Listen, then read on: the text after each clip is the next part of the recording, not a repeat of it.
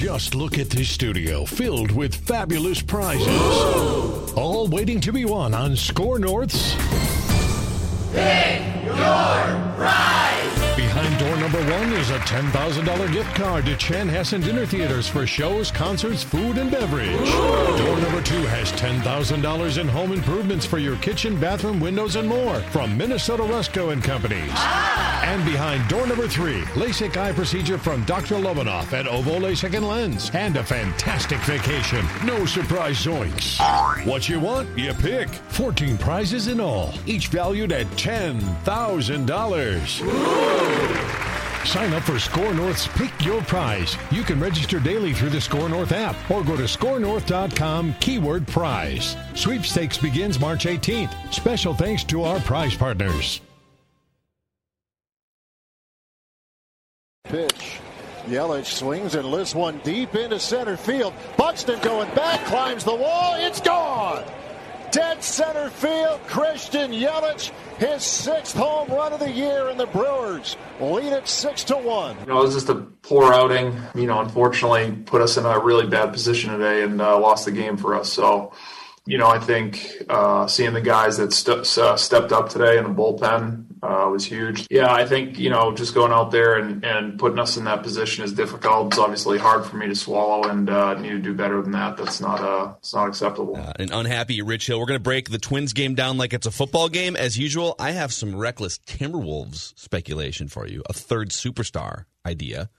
And what happens when your career just goes up in smoke because you had a hot mic? We'll play that clip for you. Well, not that clip.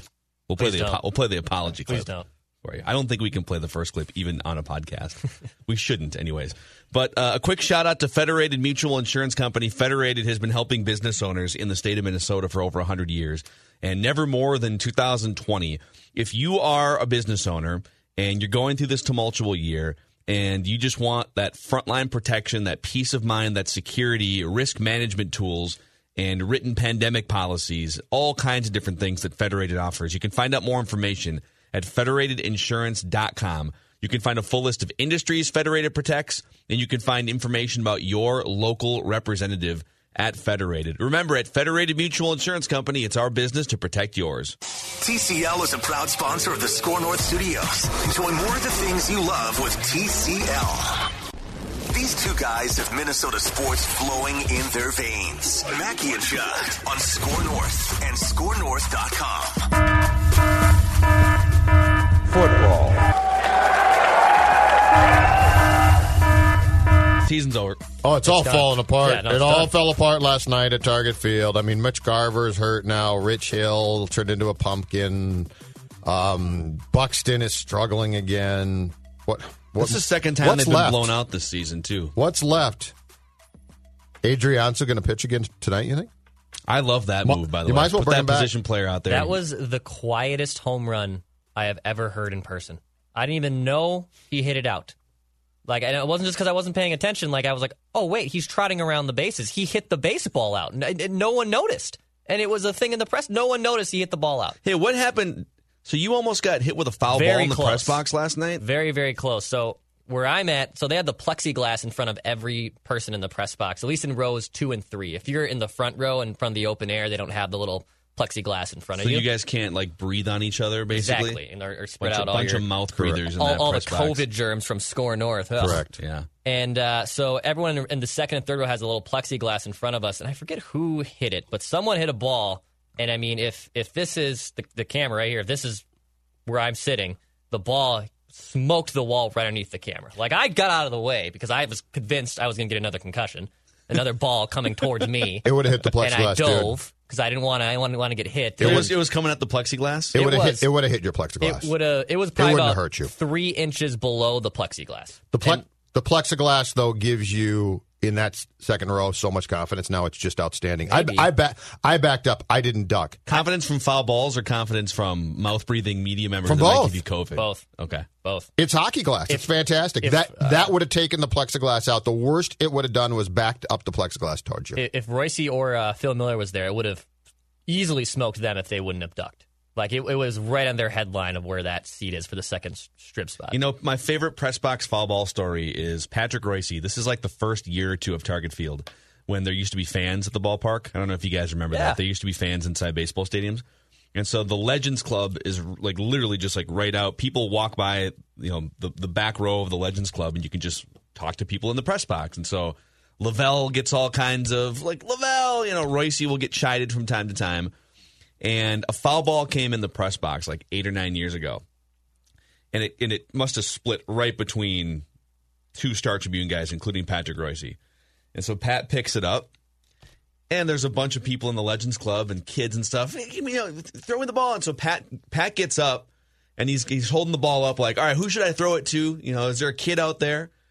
And one of these dads picks up his kid, I don't know, like some 7-year-old kid on his shoulders, like, throw it to my kid. And so Pat reaches out to give the kid the ball. And then as the kid reaches out, Pat pulls it back and says, no. And then, if you recall, he waited and then quietly, like between innings, so it wouldn't look like he's a nice guy, went out and gave the kid the ball. He did, yeah. But it was he made a show of being the bad guy. Oh, yeah. It's hilarious. Yeah, well, no, a ball came into the press box during the in one of the 2 games on Saturday, and Phil got it, and Pat goes, throw it to the kid out there. Of course, there's no kid out there. What's the closest that you've come to being smoked? I came. Oh, very. I almost got taken out by one that came into when we used to sit up by the Fox Sports North people, which we did for a long time in that 3rd row, and it was a weird hopper, and it smoked into the press box, and I think it hopped off the table right by me. Oh yeah, and it went up and hit the ceiling, and that's that like false. I don't know what, but it cracked it. Yeah, I had one. I was like, oh my God, that would hurt. I had one in the top row once bounce off of the front row table and then up, like whizzed by my ear and then hit the metal. There's like a metal, I don't know, something. So it definitely happens. I would say that the second row is probably where because like if one bounces off the first row, second row is like eye level sitting in that press. That press box is sneaky though, because you don't get a ton of balls, but you get enough that it behooves you to pay attention. Yeah. But lots of times it builds a false sense of security. But with the plexiglass now, I'm telling you, it's the greatest thing. I want the plexiglass to stay. I don't want it gone. You just want all the antisocial things, correct. I think. That there's are a lot with COVID to stay. There's a lot of good things that people are doing to protect themselves that I'd like to see for the rest of my existence. So no handshakes, nobody within 6 feet of you ever. No people in grocery stores, if you see someone else in an aisle, you just beeline to the elevator, next aisle. I'm gone. Yeah. Door, I'm not holding. Have you guys been in, by the way, that's a wrap on breaking baseball down like it's football. And that's enough. Twins got their asses kicked last night. We will talk about a couple things. But have you guys been to grocery stores where they have the one-way tape on the floor? Ground. So if you go down an aisle, you have to go down the aisle. Yeah. And then are you ever in a position where you're the only one in the aisle and you realize, oh, there was something 5 feet back that I have to go get, and then as you're walking back to get it, like someone else comes in there? I never know how to handle those COVID situations. I go back and grab it. But you're going against the I have my mask era. on. Like, it's not like I'm coming up all up in your grill. Like, I go back and grab it. I have no problem. How far back are we talking about? What if it's like halfway down the aisle? That's what I was going to say. I think this halfway down the aisle. This is a proximity play right here. Halfway down the aisle. No one's looking. You go get it. Yeah. What if someone's at the very edge of the? See, this is why again, I just order groceries. But how far are you going back is my question. So, like, if it's if it's very, very close, then you obviously just go back and have no regrets. I'm kind of a rule follower, and so I tend, if it's more than like 5 or 10 feet, I tend to just go around to the other aisle, go the one way, and then come back. Do you decide at times it's not important enough to pursue it, and that the time has passed to get this thing, and so you just decide to move on? Depends what it is. If it's dairy-free ice cream, I'm going back. Okay. Toilet paper, you just like, I'll get that next time. That's fine. Yeah, I can use paper towel, or I can just emergency tissue. Shower. Tissue. Ooh. A little tissue. I'll go paper towel. Dude, tissue's tough, man. Yeah, paper that breaks towel too easy. Yeah. Oh, paper towel, though. No. Paper towel is... You're saying if given the choice between a paper towel and a tissue, you're going tissue. Yeah, you know why? That's dangerous. What? Because you double up on tissue. Dude. Go 2 or 3. A paper towel is a little bit painful, I'm going to tell you right now. Yeah, Well, but there's not as much residue. Like there's going to be a lot Hold of on a stragglers second. there. I just said you take a tissue, not one, but you take about 3 of them, and then 3 pieces of tissue equal like 1 normal ply toilet. But now paper. you're spending way too much money on tissue. Yeah. No, I'm saying You might, you're, no, so you're no, gonna no. use I'm like not 20 saying, tissues. I'm not saying that this is the ordinary course of action. I'm saying, in emergency, break glass, take 3 things of tissue. So I'm not trying to say that you take all the tissue. Yeah, what'd you think last night of that ball game, huh? Not much of it.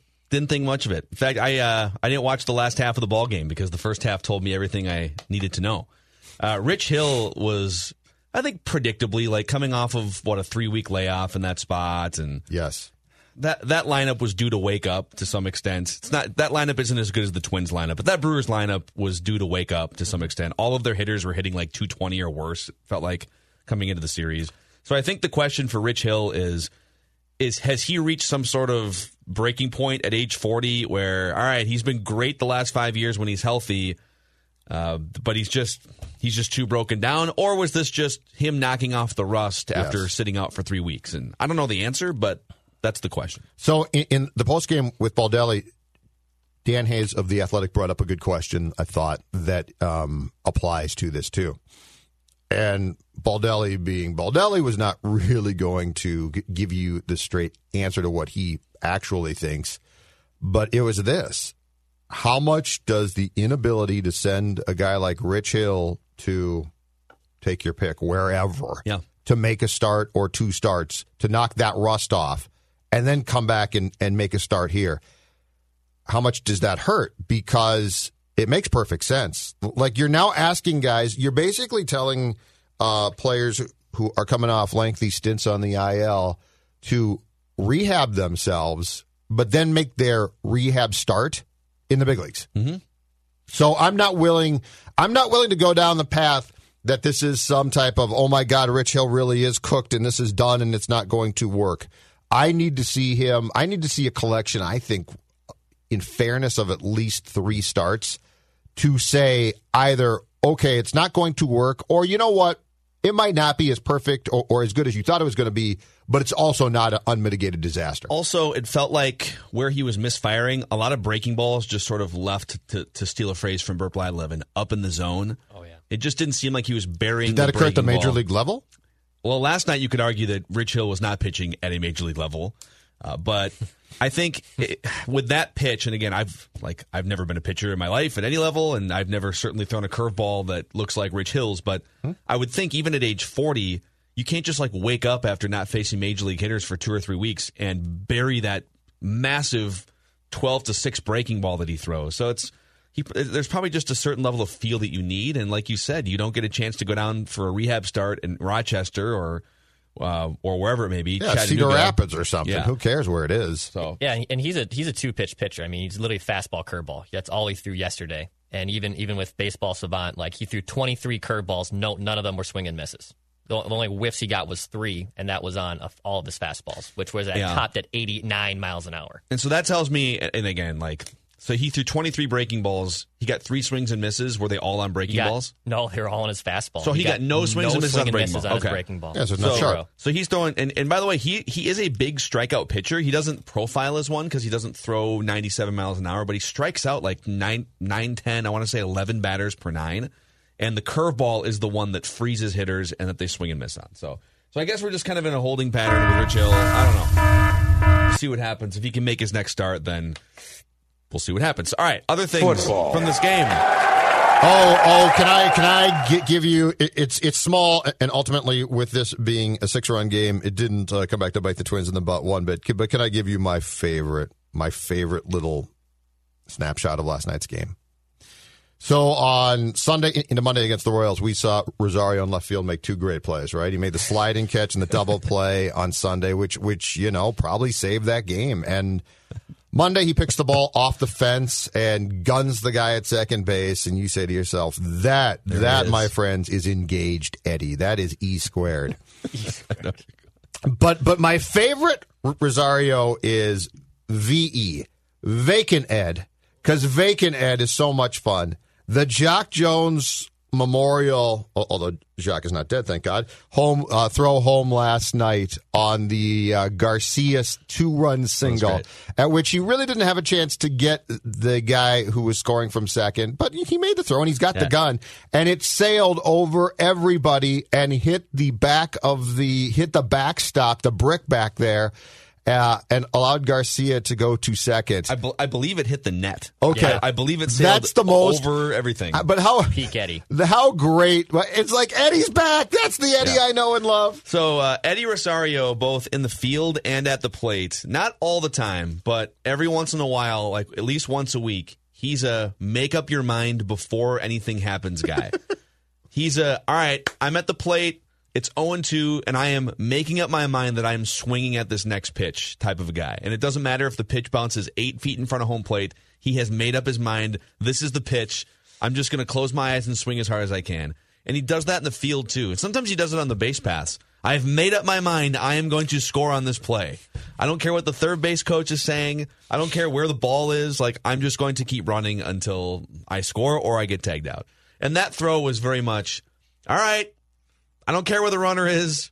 I don't even really care where the catcher is. I'm just going to uncork this throw. I've made up my mind. I'm going to uncork this throw as far as I can. So some classic Eddie. Just a small snapshot that brought a smile to my face in last night's game. This was Rocco Baldelli on Mitch Garver being pulled from the game with some sort of a side injury. Yeah, we have some concern. We're gonna kind of wait and assess it and figure out over the next 24 hours really what we're dealing with. No way to really know that at the moment. He was uncomfortable, so we're gonna find that out. And obviously, a few things going on recently in the health department, so we need to use this time to get straightened out, and we may end up taking advantage of our depth in some ways. The Twins aren't going to be the most transparent when it comes to injuries, but he heard it on a swing, right? Yeah, striking out. Yeah. He heard it on a swing, and it's a side injury. That's 95% of the time, that's an oblique injury. And oblique injuries, 95% of the time, you're out for at least 3 weeks. Yep. So that puts him out until probably after Labor Day, which, by the way, the Twins aren't going to miss his production from the last month. No. And he could probably use about 2 or 3 weeks to clear his head, get right physically, and maybe take some extra batting practice or something. So, again, not ideal to have Mitch Garver out, but he's been your worst hitter so far in your lineup. So, my guess is that La Tortuga is coming over from St. Paul. Yeah. Here's the interesting one, though. Here's sort of the ballsy call here. Ryan Jeffers. You give him a shot. He's coming from St. Paul, okay? Do you give, and I know this starts clocks, and I know that there's conversations to be had about that, but this kid looked pretty good. I think there might be some there. Do you give him at least a look-see? Because are you saying he looked good in spring or what? And he looked very competent in the summer camp. But my point is, with Astudillo, you know exactly what you're going to get. And if Garver's out for 3 weeks, Avila's going to catch the majority of the games at that point. We know that. I'm just saying, do you consider making a little bit of an outside-the-box call and giving this kid a chance? I would be really careful about that because I think at this point you have to punt offense at that position. So I don't. Let's start with Ryan Jeffers. Okay, I just wanted to see how many at bats he's taken above A ball, and I thought he did play Double A for a while last year. I thought he was an A ball guy. So he did. Mm-hmm. He took 99 plate appearances at Double A Pensacola last year. What did I say? Chattanooga? They're Pensacola now. Yeah, they're Pensacola. The Blue They Hens switched or it something? 2 years ago. Wahoos. And they were New Blue, Britain Blue 5 Whales. years ago. They've switched it 3 times. Okay. But, and he was fine in those 99 plate appearances. But my point offensively is you can't rely on Ryan Jeffers having only seen 99 plate appearances above A ball to come in and do anything against Major League pitching. Alex Avila kind of is what he is offensively at this point. And he he's used to be a going good to catch hitter. now. Yeah. And I think actually La Tortuga is your best chance to provide offense from that position. But Alex Avila is probably your best just steady defensive pitch calling catcher. So at this point, I would not worry about offense at that position. Because here's the problem. If you say, all right, the Twins aren't right now either. You're right about that. And Mitch Garver wasn't giving anything. No. You'd like to hope that he could. But here's the problem. If you bring Ryan Jeffers up, hoping that, all right, he's the most, he is the highest upside offensive catcher right now in your system, and maybe even just of anyone in the Twin Cities right now working out. But the problem is he's probably not going to be great working with major league pitchers, calling balls and strikes and just playing captain behind the plate because he's so inexperienced. So I would just say that between Avila and Jeffers and La Tortuga, none of those guys are going to be great with the bat. So just pick the one or the combo that give you the best opportunity to maximize your pitching. That's where I would go. Garver, so if he does go on the IL in 17 games, slashing 154, 262, 212, a home run, and 2 RBIs. He has struck out through Wednesday 24 times and 52 at-bats. It's rough. That is a tough shortened season. It is rough. It is rough. In his defense, you see a lot of guys over a 30-day stretch perform poorly. I mean, say all you want about Jose Altuve, like not knowing what pitches are coming, but Jose Altuve is pretty much hitting. He's a little bit better than that, but he's one of the best hitters in baseball. No, I'm just saying it's been a very tough road for a guy who hit 31 home runs last year. If the Twins were like hovering around 500 and fighting for the 8th seed, I would think this is a huge problem. But again, they started so hot now, even with the loss last night. They can afford to just, all right, listen, Mitch, just go sit out for like 3 or 4 weeks. The goal is October. Josh Donaldson, just chill out. The goal is October at this point, and just get those guys. If you can get them some at bats, like in the 2 weeks leading up to October. To do. I know exactly what the answer is here. It's high time that Marwin Gonzalez learns how to catch. I'm sick of Marwin being like, I can't catch. All this BS about I can play right, I can play second, I can play third, I can play first, I can play short, I can play left. You know what? This is a bunch of crap from Marwin. He's dilly-dallying around and not applying himself fully. Marwin Gonzalez should be the catcher, too. He's getting paid to be the super utility guy. Yeah, and what are you doing? Yeah, you got to be able to sit back there. Denny Hocking did it. Like twice. Hey, what are you doing? So, Mitch Garver is going on the injured list almost certainly. Football.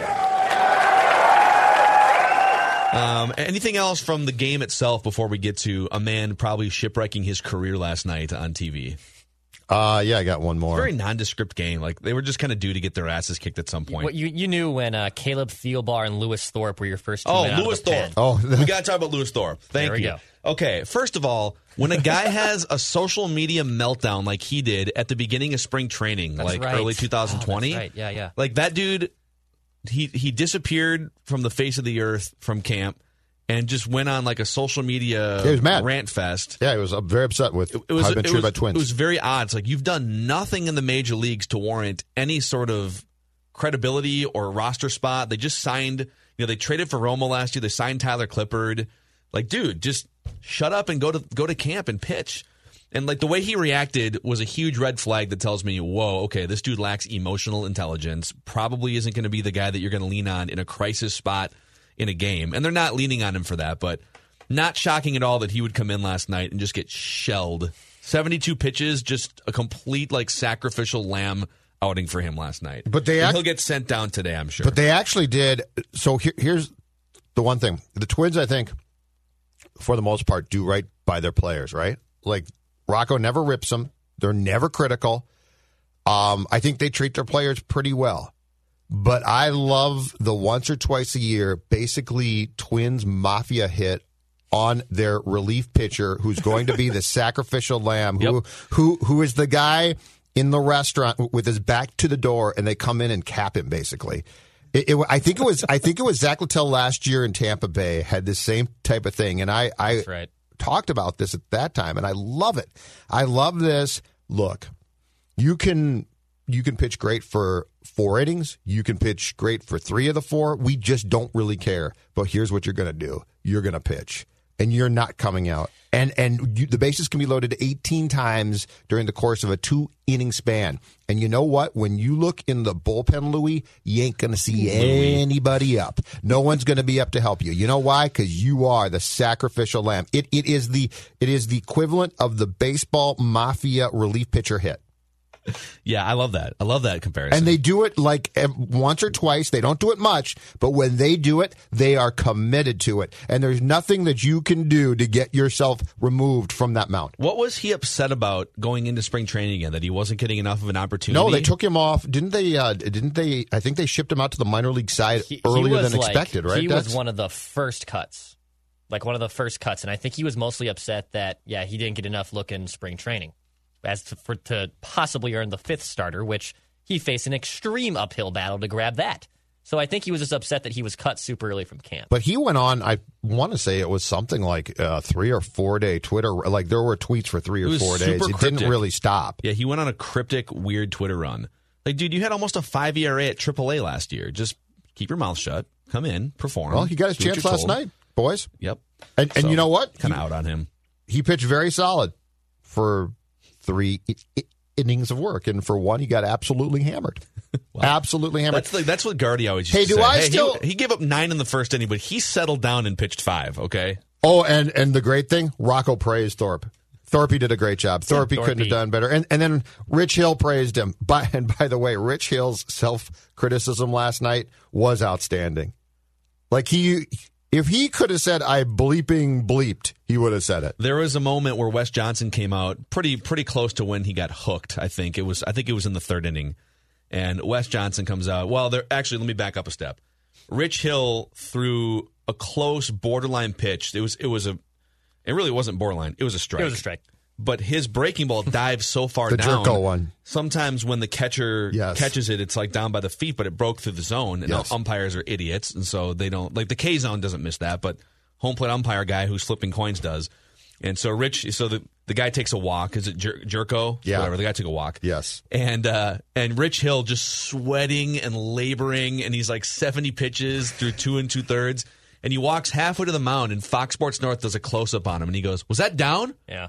And the umpire must have said, "Yeah." And he goes, "It wasn't bleeping down." And he stares at him for a second, then turns around. Wes Johnson comes out to calm him down, clearly seeing like, all right, this is escalating now.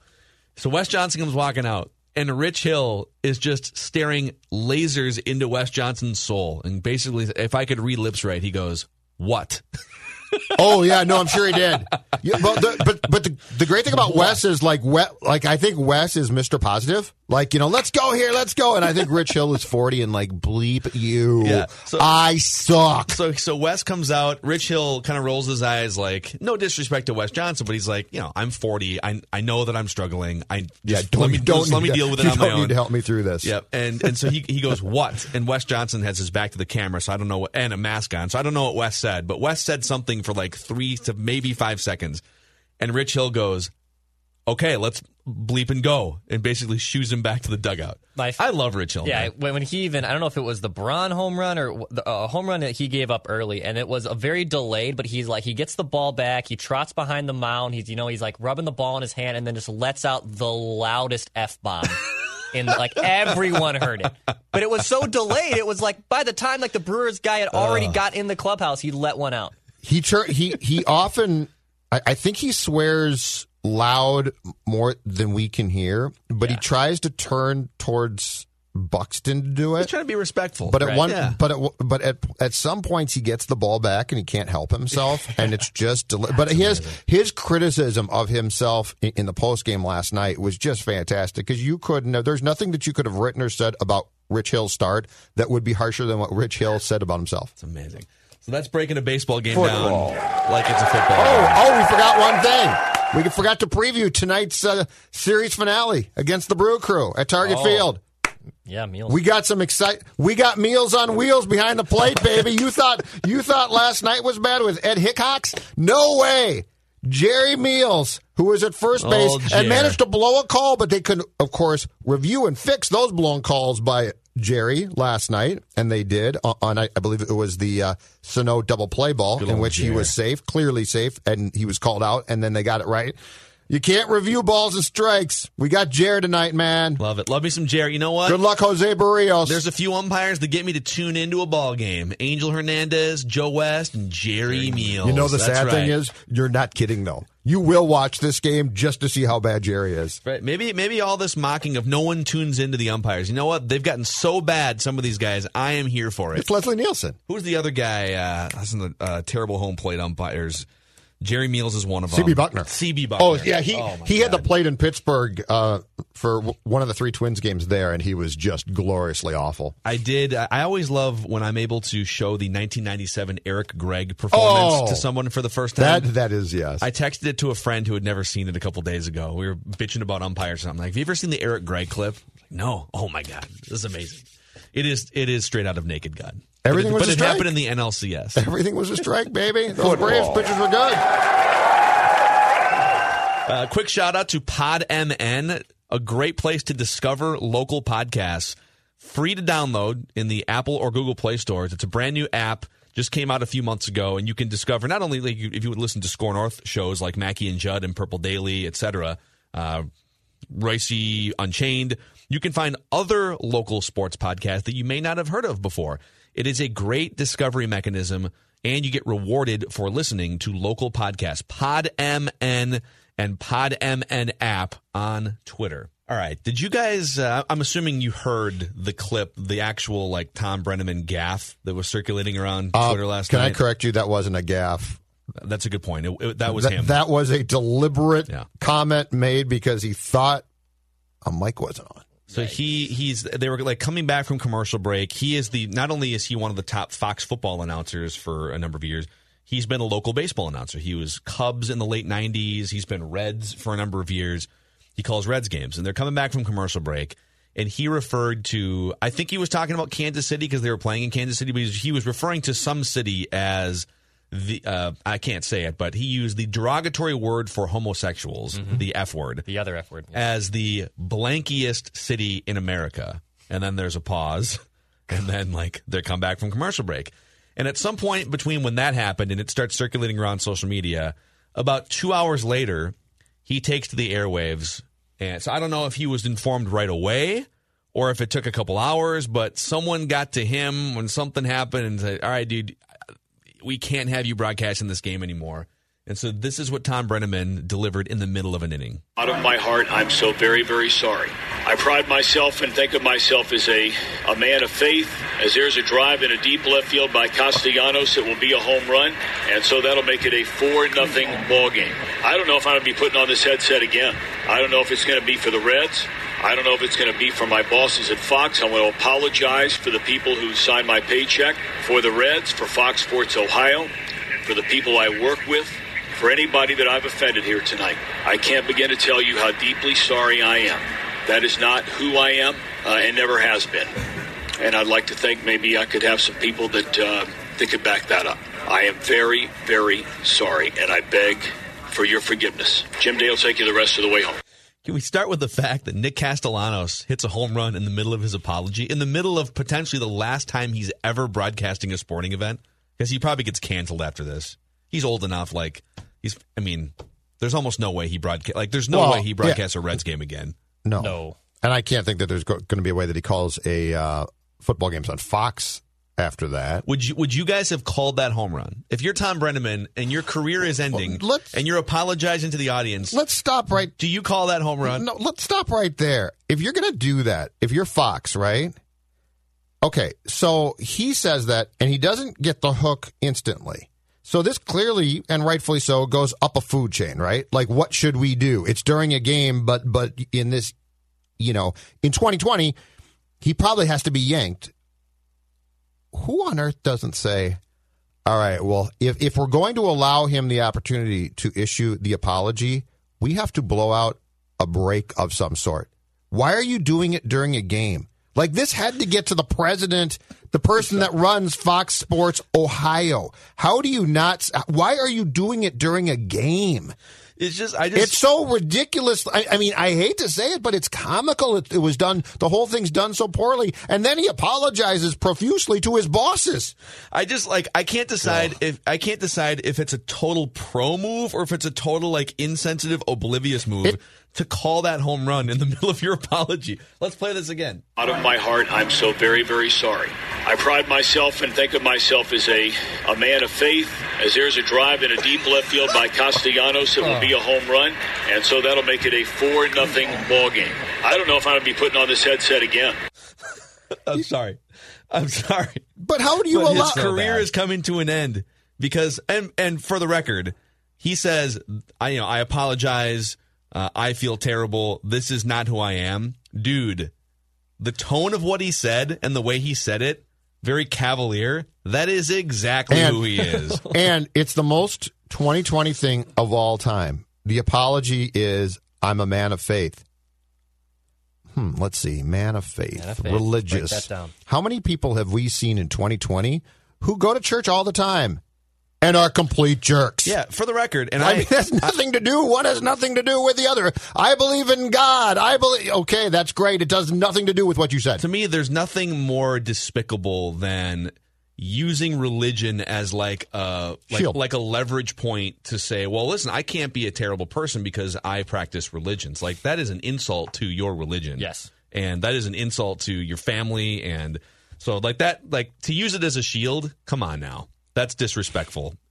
And maybe even worse than disrespectful. But don't you, if you're going to allow him to apologize, don't you do it outside the context of the actual game going on? Like, to me, his boss is set in motion what you just played, which is an absolutely ridiculous silliness of, and look, you didn't even have to allow him that. Just yank him off. Just say. Well, I think you have to explain why he's off the broadcast. His partner, who has to, of course, carry the rest of the game, could very easily come back on and say, hey, Tom's off the game. Guess why? Because you all heard him say something that was incredibly insensitive. Yeah. So, and he, correct me if I'm wrong, his father, Marty Brennaman, was the longtime Reds announcer. WLW radio guy, just retired after last season. Yeah. So the Brennamans have been broadcasting Reds baseball for a long time. How do you guys feel? So he's 56 years old, Tom Brennaman. He has been either the second or third play-by-play guy on Fox Sunday NFL broadcast. There was a time, I think Kevin Burkhardt took over the second role, but there was a time when Joe Buck would call the World Series, every single year, Tom Brennaman would step in with Troy Aikman, and he would be the lead NFL play-by-play guy for Fox. I think he's probably off those Fox games at this point because the season starts in 3 weeks, and he just said this, and there's really no time to be derogatory toward groups of people. This is the worst possible time to be derogatory toward groups of people and minorities. And so I don't think he's going to be broadcasting Reds games or Fox games. I think it's possible he's been canceled, quote unquote. How do you guys feel about cancel culture in this case? If Tom Brennaman's career as a broadcaster is over because of this, how would you guys feel? I feel fine because it's not. So cancel culture can get a little bit crazy if a bunch of people decide that they don't like an opinion that somebody has, okay? Then we got a problem, and I think we've got a conversation that can be had, and I'm sure that happens and has taken place, and so that's a conversation that I'd like to have, all right. But when you flat out say something into a mic that you assume is off, but it's clearly how you feel, to me, it's not cancel culture. It's you chose your next move, and your next move is to. And I guess the one thing this comes down to now is 17 years after the fact or so. What Bert said into a live mic that he thought was being recorded with LaPanta before the Yankees game in 2003 or so, when he just dropped F-bombs and got suspended for 8 games. That you can come back from. Look, It's a mistake, and it's a stupid mistake, but it's a mistake, and F-bombs are F-bombs, and they're not going to hurt anybody. And if you are hurt by them, you need to rethink your life. He wasn't demeaning a group of people. No. Right. But I think in this case, I don't see this as cancel culture. I see this as a guy revealing who he truly is. And therefore, if he's not going to do Reds games or football games, I absolutely think that's fair, Declan. Yeah, I think it was Myron Metcalf who brought this up, talking about canceling culture a few months ago. And what if we rephrase the word from cancel culture to accountability culture? Accountability for what you have said and done. Cancel culture, everyone just, I think, throws it out of the way, throws it in the trash because it's you're cancel culture, blah, blah, blah. But if you say something like that, you need to be held accountable. So it's accountable culture. And if you're saying something so demeaning and in that tone, then yes, you deserve to lose your job potentially for the rest of your life. I'm sorry. We have right now in our society, I think our biggest problem is this. We have such a need among such a large group of people to make everything black and white. So we come up with phrases, and that covers everything. Mm-hmm. That's not life. That's not true. Everything, and I know it can be long and tedious and difficult, but almost everything, I think, has to be taken on a case-by-case basis. And this one's pretty simple. Yeah. I love the way that you put it, Judd, a couple minutes ago. When it comes to cancel culture, I do think it goes way too far when it comes to someone's opinion. If someone believes something that you disagree with, you're going to try and get them canceled in some way.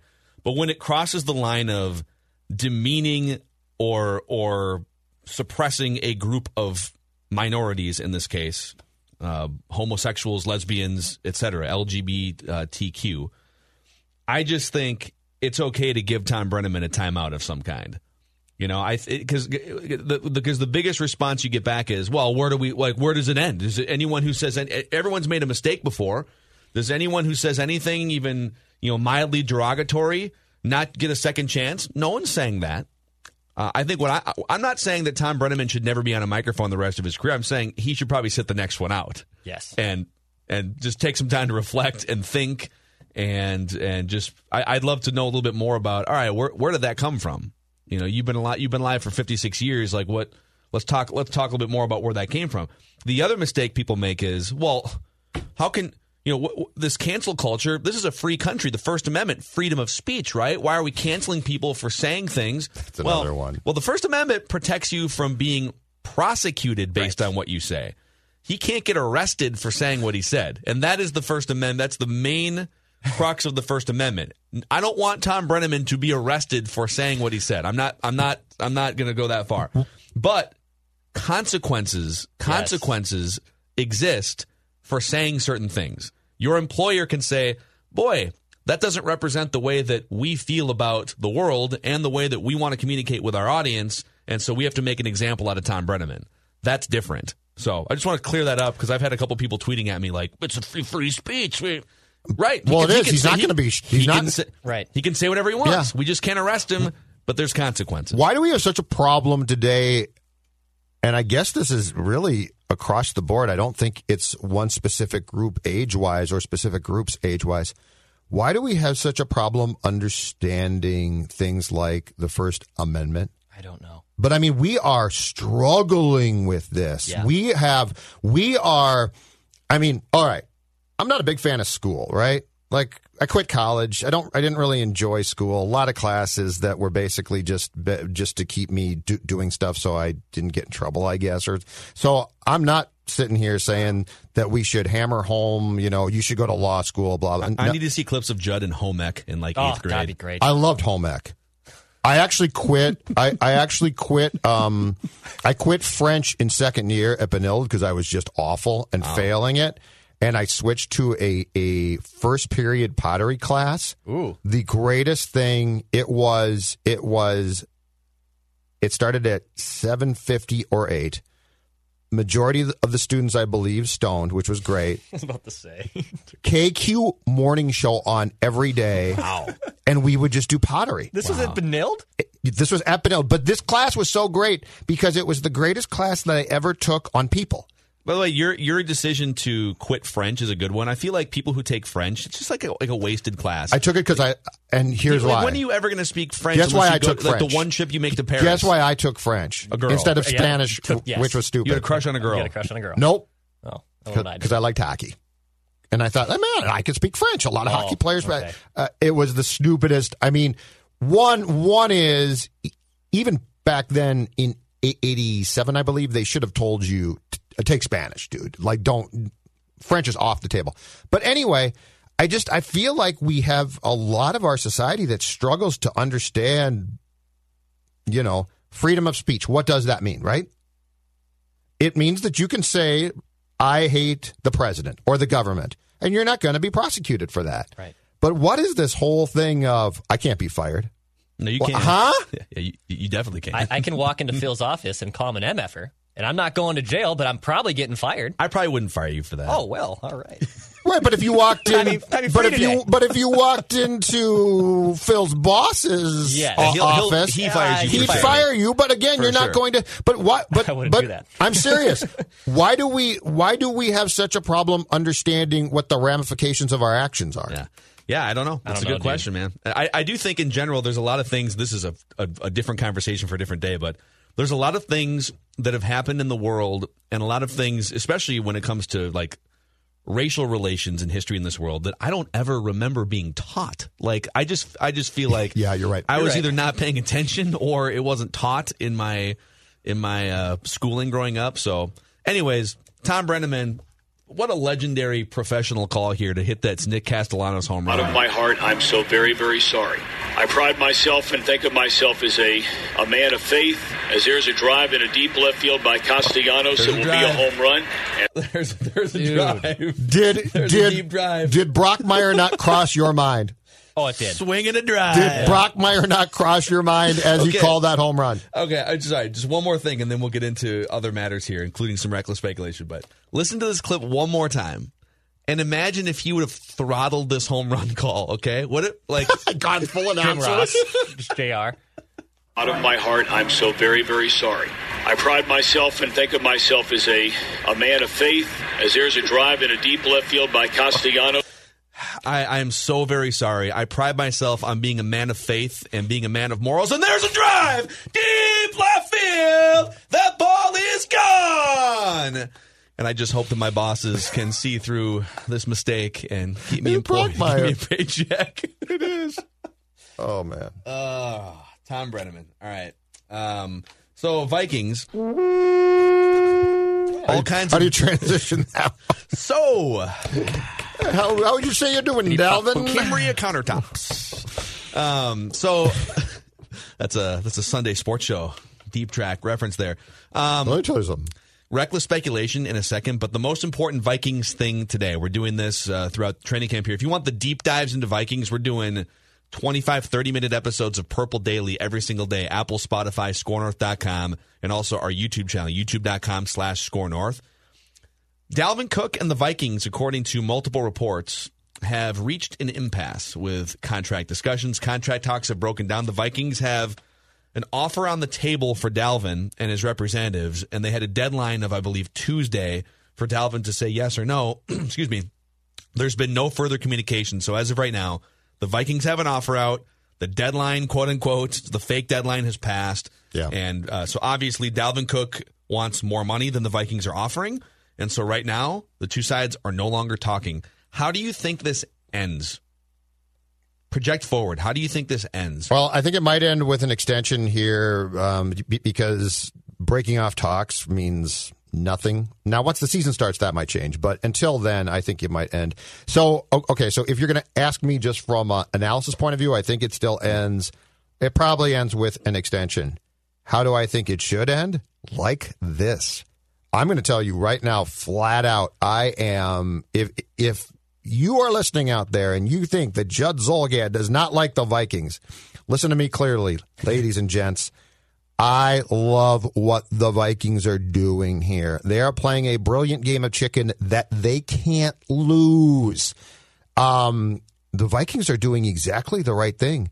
And look, they have a history since the Wilfs bought the team in 2005 of taking guys like Cook going into their second contract and paying them well. And you know what? That's a great tone to set. I think it gets people here. I think it makes you look professional. But every once in a while, you have to realize that there's an exception to the rule, right? You tell me this, Phil Mackey. Knowing what you know about every piece of leverage that the Vikings have, the position that Dalvin Cook plays, and his history with injuries, what is your incentive to give him an extension of any sort right now? I agree. I think you've nailed it in that the two options for the Vikings are three options. You could overpay him relative to what you want to pay him. So the Vikings have made an offer that they feel is fair to the player and fair to their salary cap situation and the unknown going forward.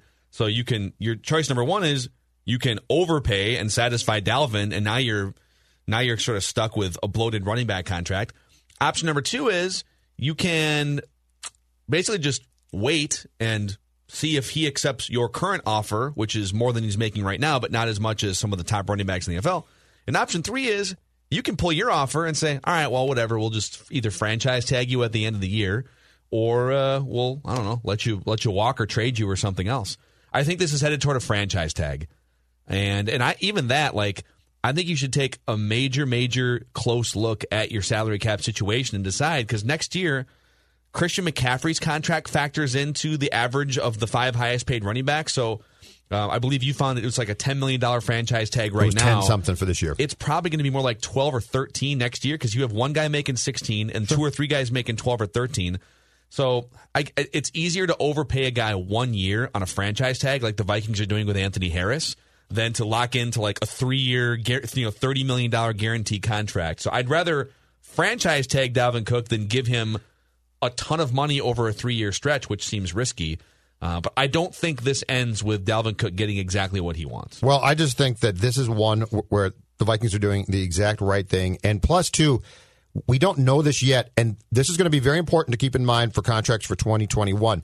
But I believe the salary cap, which stayed put for 2020, I believe it's $98 million and something. Is that correct? There is a chance that the floor of that salary cap, and it's not set yet, but this is going to depend on fans in the stands eventually and things like that. But there is a chance the 2021 pandemic salary cap is going to go as low as $75 million, okay? I don't think That's you want... man. But at that point, like, let's say it crashes. Like, let's say they're like, sorry, fans couldn't be in the stands, people got sick, we had to cancel games. I don't know. But if it goes down to the floor of what it might, then I don't think you franchise him. I think you just allow him to walk. Because where's he going to go, too? I mean, nobody's going to rush to give a running back a huge contract then. And nobody will be able to. So look, Dalvin Cook's a really good player. Since he's been here, I think he's been a good guy. Okay, I'm not positive, but I think so. Like, I've heard nothing bad about him. He's a pretty good dude. All of those things are fantastic, and all of those things are great. And Dalvin Cook, unfortunately for him, his timing in life for the sport he plays could not be worse. But if you're a Vikings fan, you should be thrilled here. And the last part, too, and this is going to sound brutal, but the last part is, if I am the Vikings and Koobs and Zimmer, I'm going to use him for everything he's worth in 2020. And that's harsh, and it's not the nicest thing to do, but it's football. It's a brutal sport. Also, you bring up, so it is, just to be exact, the salary cap for this year is $198.2 million. Oh, that's what it was. I'm sorry. And it's going to be... I missed the 100 part. Right. Well, I mean, I think people can figure out quarterbacks make 30, so... Yeah. But it's $198.2 million per club. And it's possible the NFL will decide, like, hey, like all of the financial hit, we just want to take that hit in 2021 and then move on with our lives. So if that thing goes down to $175 million for 2021, you're already paying a quarterback $35 million-ish to the cap. And you still have 52 other guys to pay. Some of them already making like $10 or $11 million. I mean, Riley Reif right now. Anthony Barr makes $14 million to the salary cap. So it just becomes a math game, and we'll see what happens with these two teams. But right now, Dalvin Cook is practicing, but talks have broken down. Full deep dive into this and other topics, Vikings-related, on the Purple Daily Podcast, Apple, Spotify, and ScoreNorth.com. Gentlemen. Reckless speculation. Reckless speculation. Got some Wolves speculation for you guys. Okay. Reckless? Very reckless. It's reckless in that nothing has been reported on this front. This is just a harebrained idea that I had about a month ago. Credit, I think Britt Robson actually also tweeted something about this a couple weeks ago, completely independent of my own musings. So there are great people think about this. So great basketball minds are thinking alike, is what you're telling me. And when people in the Twin Cities think of great basketball minds, they think Britt Robson and Phil Mackey. No question about it. Side by side. Mm-hmm. So the Timberwolves need a third star at some point. Someone to mesh with Karl Anthony Towns and D'Angelo Russell. We've talked a lot about Devin Booker a couple times on this show. We've done the Devin Booker deep dive before the NBA came back to its bubble form. Just based on the fact that Booker is really good friends with Towns and Russell, and he has hinted at, if not even just been full frontal, about not being thrilled with Phoenix and the inability to put a roster around him. So on the Booker front, Booker's got 4 years left on his deal in Phoenix, and whatever his value was 3 months ago, he went into the bubble, led the Suns to an 8-0 bubble, and was maybe the best offensive performer in the bubble. So he's great in the bubble. He was excellent in the bubble. He was excellent out of the bubble. He's a bubble player. My point is, I think his value has only gone up over the last 3 months, and whatever his price tag would have been, it just feels like the Suns, they've got something special in Devin Booker. It's going to be hard to pry him away from Phoenix. I also got a DM from somebody after we did this podcast, like whenever it was, a month and a half ago. Somebody from the Phoenix media sports scene who has been ingrained for 25 years, flat out DM'd, and he was like, that ain't like whatever this Wolves Devin Booker thing ain't gonna happen. I can tell you this, and this. So you've got an alternative to the Devin Booker speculation. That is correct. I like how you Reckless speculation. move on quickly. Mm-hmm. Well, and by the way, I still think Devin struggle Booker with would be great in a Wolves uniform. I don't know how much defense would be played between Devin Booker and D'Angelo Russell in the backcourt, but they would average like 60 points a game combined, and that'd be fun. Ben Simmons. Let's talk about Ben Simmons. Reckless speculation. The former number 1 overall pick, one of the star and more unique players in the NBA. Now, why could he be available? Why would the 76ers want to trade a guy that they have been building their franchise around, a guy that just signed a max contract? Well, number 1, Philadelphia, without Ben Simmons, because he's injured, is down 2-0 in their opening round series. They're going to get beat in the opening round of the playoffs. It'll be another disappointing playoff performance for Philadelphia. They went from being this god-awful tanking team to being this contender for a couple years. I think they made the mistake of throttling down too aggressively by bringing Jimmy Butler in, and then he left, and they traded assets. They made the same mistake the Timberwolves made by bringing Jimmy Butler in instead of slow-cooking their young players. And so there's that. There's the fact that Philadelphia has plateaued. There's the fact that people are frustrated with Ben Simmons. He's sidelined with an injury now. They're frustrated with Simmons and Embiid and the inability to coexist together. There's a lot of speculation that those guys just can't really play together long term because of their styles of play, their personalities. So all of those things lead me to, if I'm the Timberwolves, pick up the phone. Just pick up the phone and say, all right, so you guys have a problem. You're going to have to get rid of either Embiid or Simmons. And we'd love to help you with that problem by finding a third team, because the Timberwolves aren't going to. There were rumors, I think in February before the trade deadline, that the Sixers and the Warriors were talking potentially a Ben Simmons for D'Angelo Russell swap, which would have been interesting. Reckless speculation. Okay. But the Timberwolves likely wouldn't be. If they're going to acquire Ben Simmons, the goal would be to keep D'Angelo Russell, right? So could you find a third team? The Timberwolves would have to give up like 2 first-round picks, whatever their high pick is, a couple first-round picks, probably a Jarrett Culver or another young player. They'd have to give up some great young or draft assets. They give those assets to the third team that's looking to rebuild and maybe trade a perimeter scorer of some kind to the Sixers, who would like to pair a perimeter scorer with Embiid and get rid of Ben Simmons. Not get rid of him, but like they'd need something of equal value for him. So the Timberwolves draft picks go to Team X. Team X. Philadelphia gets from the Team wing, X. the wing scorer from Team X. And Ben Simmons goes to the Timberwolves and giving you a nucleus of Karl Anthony Towns, Ben Simmons, and D'Angelo Russell. Reckless speculation. And giving you a better mix of players in that you've got Karl Anthony Towns and D'Angelo Russell that love playing on the perimeter and shooting threes and shooting from the outside. Ben Simmons does not shoot threes. 90% of his shots come from inside 10 feet, even though he's a 6'10" point guard who only shoots inside of 10 feet. And that doesn't drive Super you crazy weird. Because the shots come so close. Is that correct? Oh, I'm good with that. Yeah, okay, he doesn't take so any it drives you mid-range crazy shots. if they're 17-foot shots. And he's a great facilitator. He's a rebounder. He passes. He's a uniquely skilled player in a league that shoots threes.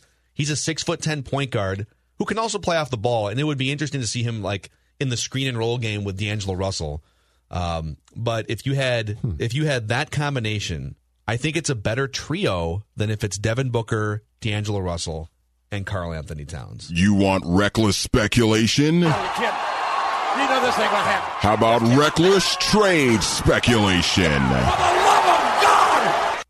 Your thoughts? So you're telling me that because the skill sets of all three players would be slightly different, and especially Simmons' skill set would be different than D'Angelo Russell and Karl Anthony Towns, that you would actually have a better trio because you wouldn't have the redundancy, and where Simmons likes to shoot from wouldn't upset you or the Wolves because it actually falls within the parameters of what they believe to be smart basketball, which my guy Wiggy clearly did not play. Yeah, so Wiggins and Simmons both took a lot of two-pointers. Wiggins' two-pointers come from 20 feet away. Which is the Simmons' two-pointers come from layup range, and that's the difference. And then you'd have 3 guys with different skill sets, 3 guys also on max contracts, so you really wouldn't have a lot of room for role players that are making more than rookie money or veteran minimums, but that's okay. I think the Wolves should explore it. I think they should pick up the phone. I think Philadelphia is more likely to trade Joel Embiid than they are to trade Ben Simmons because I think Simmons is the better player of the two and stays healthy, even though he's injured right now, stays healthy more than What's Joel Simmons' Embiid. growth side of things right now at this point in his career? Well, he doesn't shoot, so he has a lot of room to grow. And Right, if but I'm you saying, want to develop a three-point shot, can that grow though? Like, Yeah, is there a feeling that can grow? It's a good question. I mean, he did hit 2 3-pointers this season, so Heyo. And they were made early progress. on, right, or something? Right. Yeah. Didn't he knock down like 2 in the 2 threes in like Pretty the smooth little opening shot, week too. of the season or something? Yeah. And then people are like, hey, it's coming along. Yeah, And do then- I ever think he's going to turn into like Klay Thompson? No. Right. But if he could even add just like a 33% 3-point shot to keep defenders honest and to knock them down, you like go find a spot in the corner where you can hit him from one place. You know, that's what I would recommend to him. And the Timberwolves are loaded with picks this year. This is from Kyle Radke at Bring Me the News, former Timberwolves.com writer too. So the Timberwolves have obviously the 17th overall picks of Brooklyn. They'll figure out which pick they're in the lottery, which is tonight. And they had the 33rd overall pick. And per Tankathon, that is the most draft value in the draft. The Wolves- 33rd pick? all these three picks. all three combined. So they had the most draft value in the draft. So they Yep. can definitely use it to probably move things up. So if there was a team, because let me back up a step for what Declan. Let's say the Wolves get like the 2nd overall pick or something, all right, or even the 3rd overall pick. I mean, if it's the 1st overall pick, they could pretty much pick their veteran player or they can decide to draft that young player. But I think they're at a point where Towns and D'Angelo, contractually, age-wise, those guys are 23, 24 years old. Adding a 19-year-old rookie and then having to develop him for 2 or 3 years only pushes Cat and Russell closer to free agency. So I think if you could use your draft capital to get an established 3rd superstar this offseason, it changes the game for the Timberwolves, and they have the capital to do so. Can I tell you why it makes perfect sense too? Right now, if you come back, and it's not that Russell and Towns aren't good players and can't be exciting, because I think they can be. But right now, if you come back, so let's say you get the 2nd overall pick or something like that, and you draft a player, and okay, he's going to be good, but you don't know yet, and the draft can be a crapshoot. And you're trying to sell this team, or it's been sold. I still contend that of the major sports teams that play in this market, the Timberwolves right now are the most off the map. Like, they haven't played in months. It was a challenge to sell tickets previously. If you go the Mackey route with this, and let's say you do try and get that 3rd star, well, now you got something to sell, right? And now you've got intrigue, and now you can take a marketing campaign out there that feels fresher as well. So I think from a business standpoint, what you're saying, right or wrong from a basketball standpoint, and it might be right, but from a business standpoint, with Glenn Taylor trying to sell this team, it makes perfect sense. Because you are going to have to do something, I believe, beyond Russell to re-engage this community in that team. Yes, and I think they're looking to do it. I think they're looking to do it from a basketball standpoint first. But Sure. I really think they're actively, aggressively pushing to make a deal like this. They know, and they have talked very much publicly and privately, that a 3rd superstar is necessary. I mean, the Lakers have 2, and they might get beat in the first round of the playoffs. Like, you just need top-end talent, and then you can kind of figure out your role players after that.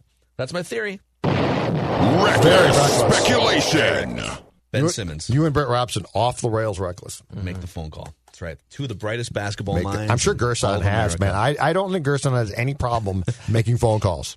No. He's the guy in the fantasy league that just sends you like 9 emails a day. It's like, dude, I have a job. Yeah, Gerson, I can't do this all the time. Gerson, it's Judd. I can't do this all the time. So that's a wrap on this episode of Purple Daily. Reminder, tomorrow, 48 hours, we're going back to the early 80s, Eddie Murphy's first ever cinematic adventure from 1982 on Action Movie Rewind. And let's just say that I don't think they could air that movie in its entirety anymore. No. Yikes. We'll do a deep dive tomorrow on Action Movie Rewind, and we appreciate you hanging out with us here. We'll see you tomorrow. This holiday, whether you're making a Baker's Simple Truth turkey for 40 or a Murray's Baked Brie for 2, Baker's has fast, fresh delivery and free pickup, so you can make holiday meals that bring you all together to create memories that last. Baker's, fresh for everyone. Free pickup on orders of $35 or more. Restrictions may apply. Get more ways to save at the Buy 5 or More Save $1 each sale. Just buy 5 or more participating items and save $1 each with card. Baker's, fresh for everyone.